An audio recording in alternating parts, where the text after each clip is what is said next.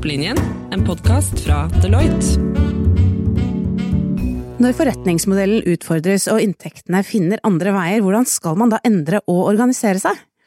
I denne episoden skal vi høre om hvordan Schibsted tilpasser seg en ny medieøkonomi, og hvordan også økonomifunksjonen i mediekonsernet må tåle store endringer. Jeg heter Marte Ramus Eriksen, jeg er rådgiver i Sync, og jeg tar dere gjennom denne podcastserien. Med meg i dag har jeg Trond Berge, CFO i Schibsted. Velkommen, Trond. Takk for det.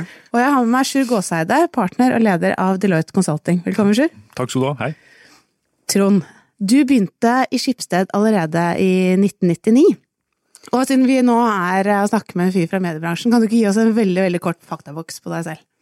Ja, det var jo da en bransje som var mye mer tradisjonell enn den er i dag. Lite digital lesning, så det har vært en virkelig digital transformasjon da, i hele vår omverden som vi har tilpasset oss, og Schibsted har vært fremst, vil jeg si, nesten i verden i den faktisk endringsprosessen der i bransjen.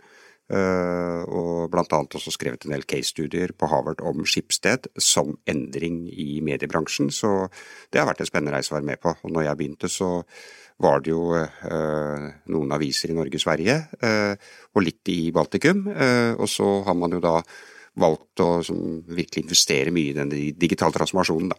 Fordi når du begynte i 1999 så hadde VG.no ca. 200 000 daglige lesere. I dag er det over 2 millioner som leser VG på nett daglig. Det illustrerer jo den utfordringen og den utviklingen som har vært i mediehuset. Hvordan har det vært å være på innsiden og se medieøkonomien forandre seg så dramatisk?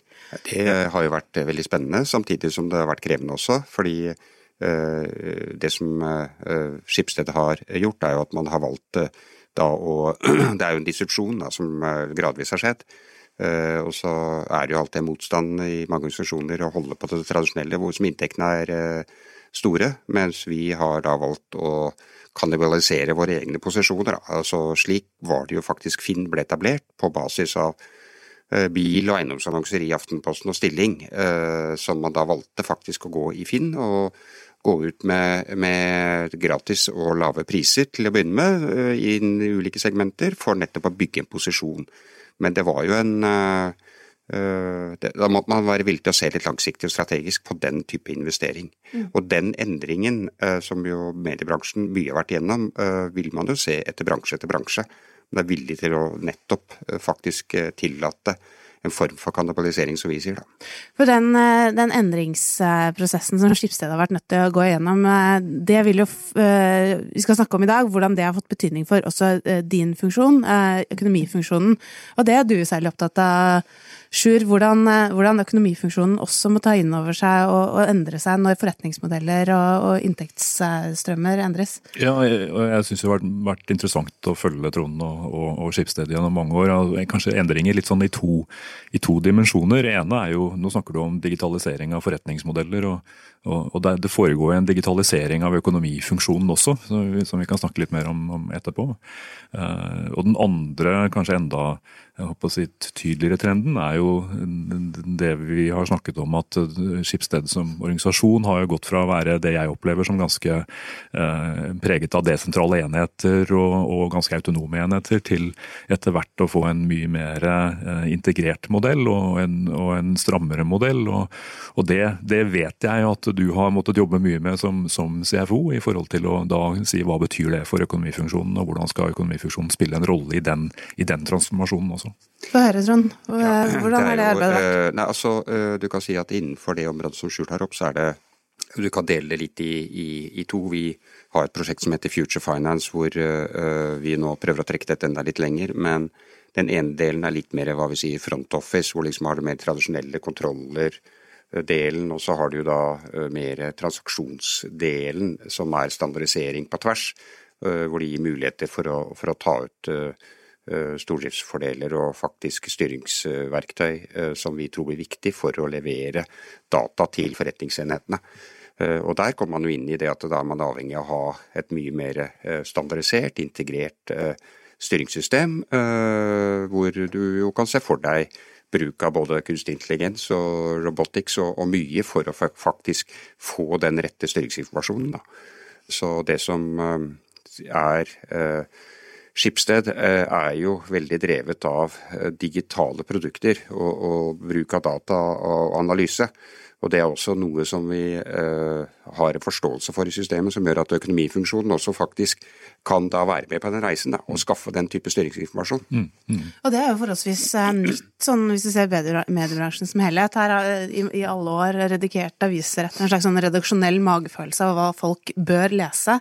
Og nå sitter dere og har mye bedre kontroll hva folk faktisk leser og gjør på deres flater, og hva det som salgsutløsende og ikke. Kan du fortelle litt mer hvordan dere bruker alle disse type dataene som dere nå får inn i et mer digitalisert mediehus?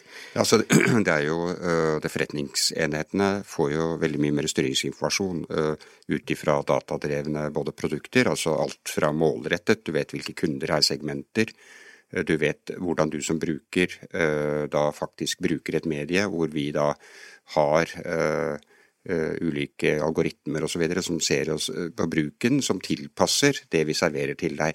Så der har det skjedd en veldig endring, vil jeg si, de siste 3-4 årene faktisk. Og så det jo økonomifunksjonen igjen, det jo da også å bruke digital informasjon, altså vi kaller det KPI-er da, som hvordan du skal ha styringsinformasjon, som du måler da på de ulike produktene, ja, hvor mye tid de der, lojalitet, kommer de tilbake, alle mulige sånne datapunkter som vi samler i KPI-er og bruker i vårt styringssystem, både i økonomirapporteringen, men også forretningsenhetene. Så dette blir jo fullt ut integrert. Så det å bli et mye mer sånn datadrevet digitalt selskap, også innenfor økonomifunksjonen, helt avgjørende for å lykkes fremover. Hva slags betydning har det hatt for de som jobber i økonomifunksjonen? Har de vært nødt til kompetansen vært nødt til å endre seg på noe vis der? Ja, så det gjør jo at du nødt til å, for det første så må du forstå det forretningsmessige, det som helt avgjørende. Kanskje noe av det viktigste også, hvis du skal være en dyktig økonom, faktisk å virkelig skjønne det forretningsmessige, og hvilke data som trengs da. Og så kreves det jo åpenbart at du skjønner liksom hva som trender og endringer og teknologi, og kan bruke disse verktøyene. Da. Så det en stor endring i måten å tenke på. Før så var det veldig tradisjonelt. Hvis du var utdannet siviløkonom, så var det jo regnskapsskatt, litt sånn tradisjonell kontrolling. Nå det jo mye mer fullintegrert i liksom strategiske utfordringer, inn mot det forretningsmessige, og igjen da datadrevet som eksempel. Og Trond og Schibsted her jo inne på noe som dere også opptatt av, Sjur, nemlig hvordan man kan bruke data og nye verktøyene som ligger innenfor digitaliseringen, også i økonomifunksjonen. Ja, og Trond nevner jo gode eksempler på det, og det klart at teknologien muliggjør jo helt andre løsninger i dag, og utfordringen jo å klare å ta disse teknologiene i bruk på en god måte, og også sikre at man har en infrastruktur i bånd, som gjør at man i stand til å få frem data som har den kvaliteten de skal ha. Og da, her snakker vi jo om i det som du snakker om, Trond, i forhold til liksom front-end-biten av dette, alt fra hvordan du kan bruke analyseverktøy som du beskriver, hvordan det hjelper deg til å få frem styringsinformasjon som kan integrere data fra mange ulike datakilder, hvordan man kan bruke ulike visualiseringsteknologier som jo begynner å bli ordentlig fine og gode i dag, som gjør at du kan få informasjon mer skreddersydd i forhold til sluttbrukeren, så sluttbrukeren faktisk skjønner det på en god måte. Og sluttbrukeren snakker du da om de som jobber i økonomifunksjonen? Ja, da snakker jeg vel kanskje like mye om de som sitter ute i virksomhetene, som skal være med å ta de beslutningene. Økonomifunksjonens rolle i dette blir jo ofte å være en partner for forretningen, og legge til rette for at de får den riktige informasjonen, og at de kan forstå den på en best mulig måte, og treffe de riktige beslutningene på grunnlaget. Hva tenker du når det Sjur sier her? Er dere i mål, føler du, eller har dere... Nei, vi jo midt i den reisen, og du kan si at det å ha løsninger som gjør at du kan få ta ut styringsinformasjon på tvers mellom ulike land, ulike enheter, veldig viktig, og da må du jo ha et standardisert ERP-system, som man sier, altså, som gjør at du faktisk kan hente ut den informasjonen. Og for oss det da viktig at hvis du klarer å få frem informasjon med hvordan inntektene og hva som driverne på hva vi sier i vårt eksempel vertikaler, altså en eiendomsvertikal i Frankrike, i Norge, i Spania. Der det en del datapunkter som like, og som du helt avgjørende liksom, å forstå og sammenligne mellom de. Og det kunne hente ut den informasjon og bruke det styringsmessig, de forretningsenhetene og de som ansvarlige, men også at økonomifunksjonen liksom, forstår det forretningsmessig og faktisk tilpasser systemer og styringsinformasjon akkurat til det. Da. Og det med mottakerne som vi snakker om, sluttbrukerne, det at økonomifunksjonen skal forstå virksomheten, det noe en ting, men så skal også virksomheten forstå hva økonomifunksjonen driver med her, og hvorfor det så viktig. I mediebransjen kan vi tenke seg at man kanskje mer enn mange andre steder sitter med sterke fagpersoner ute i mediehusene som mener å vite best selv hvordan ting skal styres. Hvordan opplever du det skjæringspunktet der mellom økonomifunksjonen og disse folka der ute? Ja, så for det første så det jo utvetydig at innen en medievirksomhet så det jo uavhengige redaksjoner, så det liksom sier seg selv at den delen har jo ikke de som jobber med det forretningsmessige noe påvirkning på, men du må jo samarbeide og du må jo sørge for at du leverer produkter som blir lest og brukt, og du må sørge for at du får inntekter å finansiere da disse medieproduktene naturligvis. Og der har det vært en stor reise ved at det var jo veldig sterke enheter i Schibsted. Hvis du går tilbake 15 år tilbake, så var det jo veldig selvstendige, sterke enheter. Så, mens det nå det mye mer integrert måte å tenke på det forretningsmessige, mot da de ulike enhetene som var veldig sterke, og fortsatt sterke, mens man nå må jobbe mye mer på tvers. Man ser at det vel to begreper som brukes i vår bransje, men det tror jeg gjelder mange andre bransjer også. Det gjelder liksom skala og plattform. Altså du nødt til å ha en viss skala og størrelse for å ha kraft til å utvikle nye produkter, forretningsmessige produkter. Hvis du ikke har det, så blir du sårbar og liten, og så tror vi at du nødt til å ha ganske mye like plattform i bunnen. For det i dag veldig store kostnader ved å vedlikeholde mange forskjellige systemer. Så må det å få en mer standardisert type plattformtankegang innenfor mediebransjen. Men det også innenfor classifieds eller Finn-type tjenester. Og dette tror jeg da vil også gjelde veldig mange andre bransjer, at du må tenke skala og plattform på tvers mellom enheter og land. Da. Bare for å konkretisere, når du snakker om ulike enheter i Schibsted-systemet, så snakker du rett og slett om ganske kjente merkevarer her. Ja. På en sånn måte at VG, som vi kjenner godt, og Aftenposten, som vi kjenner godt, samarbeider tettere, og også med søsterpublikasjoner i andre land, ikke så forstå? Jo, altså i det eksempelet da, så har du et felles redaksjonelt system, en medieplattform som dekker de forskjellige delene av en medievirksomhet som standardisert på tvers, som du kan bruke mellom ulike enheter. Men den type standardisering av verktøy vil du få etter hvert i mange andre bransjer. Så når jeg sier classified, som da Finn og så videre internasjonalt, så det akkurat samme type tankegang der. Standardisering, felles verktøy, felles plattform ut mot brukerne. Og dette gir mange muligheter som styringsmessig for oss en økonomifunksjon, og som for å hente ut data og bruke det i den reisen der. Ja. Nei, og jeg synes det interessant, og dette jo en trend som du kan se i veldig mange bransjer, og hvor det du beskriver sånn som en plattform jo egentlig det å bygge den felles, nesten kalle infrastrukturen, som du etterpå kan tillate de ulike enhetene å operere oppå, og ha en grad av tilpasning på, slik at man føler at man driver en tilpasset virksomhet. Og så synes jeg det spennende det du sier om de utfordringene dette medfører i en redaksjonell verden, hvor du har sterke fagfolk og folk som har en profesjonstenkning i forhold til det de gjør, og det samme finner du kanskje igjen i sykehusverden, hvor du har leger som har hatt en sterk tradisjon for å si at det vi som må avgjøre hvordan vi skal gjøre dette og så videre. Så det jo en del sånne bransjer som har kanskje en ekstra utfordring i forhold til å klare å få til den endringen over tid, men at du ser den samme trenden overalt i dag, det vil jeg hevde at det det ikke noe tvil om.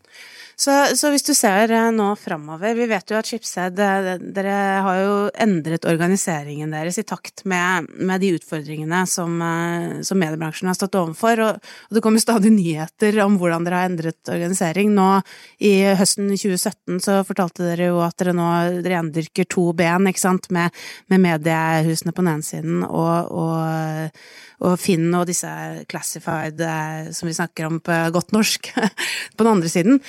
Hvordan tror du organiseringen av Schibsted vil være fremover?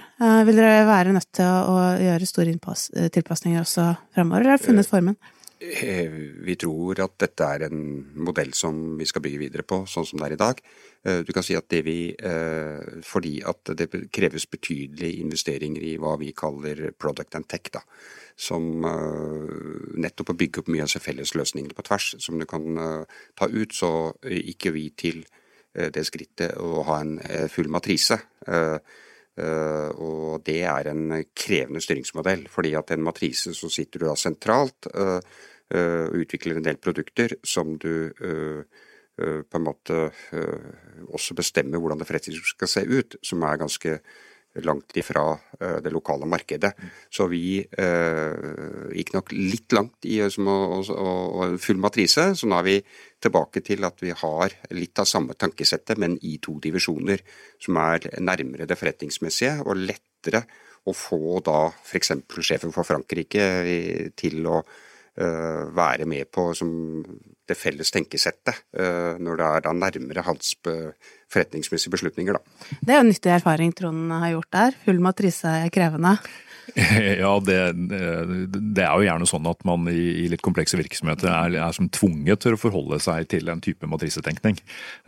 Og så det som Trond sier, at det mer spørsmål om liksom hvordan du vekter den, og hvordan du rigger deg for å forsøke å liksom få ned noe av den kompleksiteten som en sånn matrisemodell alltid vil gi deg.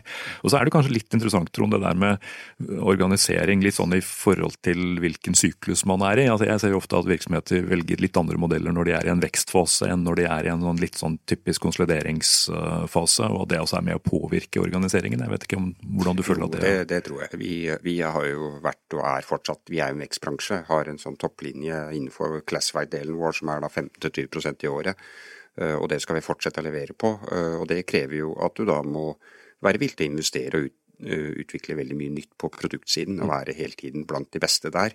Det krever jo mye ressurser, og klart noe risiko det også, men vi mener at vi har jo ikke noe valg for å virkelig være en av vinnerne over tid fremover også. Men det samme kan vel kanskje ikke sies om det andre benet, media? Nei, altså jeg vil si at der det jo mer lys i tunnelen slik det ser ut nå. Hvis du ser på antall digitale abonnenter og lesere, så jo faktisk det vært i vekst. Og vi ser jo det på en del av de mediene vi har, at folk villige til å betale for digitalt innhold på en helt annen måte enn før, også yngre lesere. Så jo, jeg vil si at det noe av de samme trendene, men kanskje ikke så store verdidrivere som det i det andre benet, men helt klart mulighet for å faktisk få det til å fortsette å være en god lønnsom virksomhet. Du vant til å få spørsmålene, så derfor så tar jeg det nå. Den organiseringen dere har valgt nå med å dele virksomheten i 2, det begynnelsen på en splitting av Schibsted? Ikke noe som i den organiseringen vi har. Det å få nærmere det forretningsmessige som bakgrunnen for hele den organiseringen.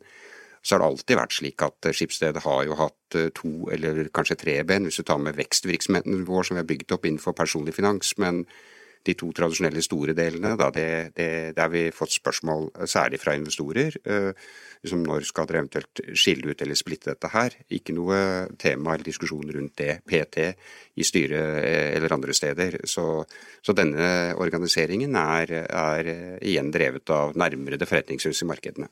Og så var jo du inne på dette, Sjur, at det mange bransjer som i samme båt som Schibsted, eller har de samme utfordringene. Hva tenker du når du kjenner Schibsted-caset? Hva slags lærdommer og erfaring kan man trekke ut fra det som kan gjelde for andre bransjer? Det et stort spørsmål.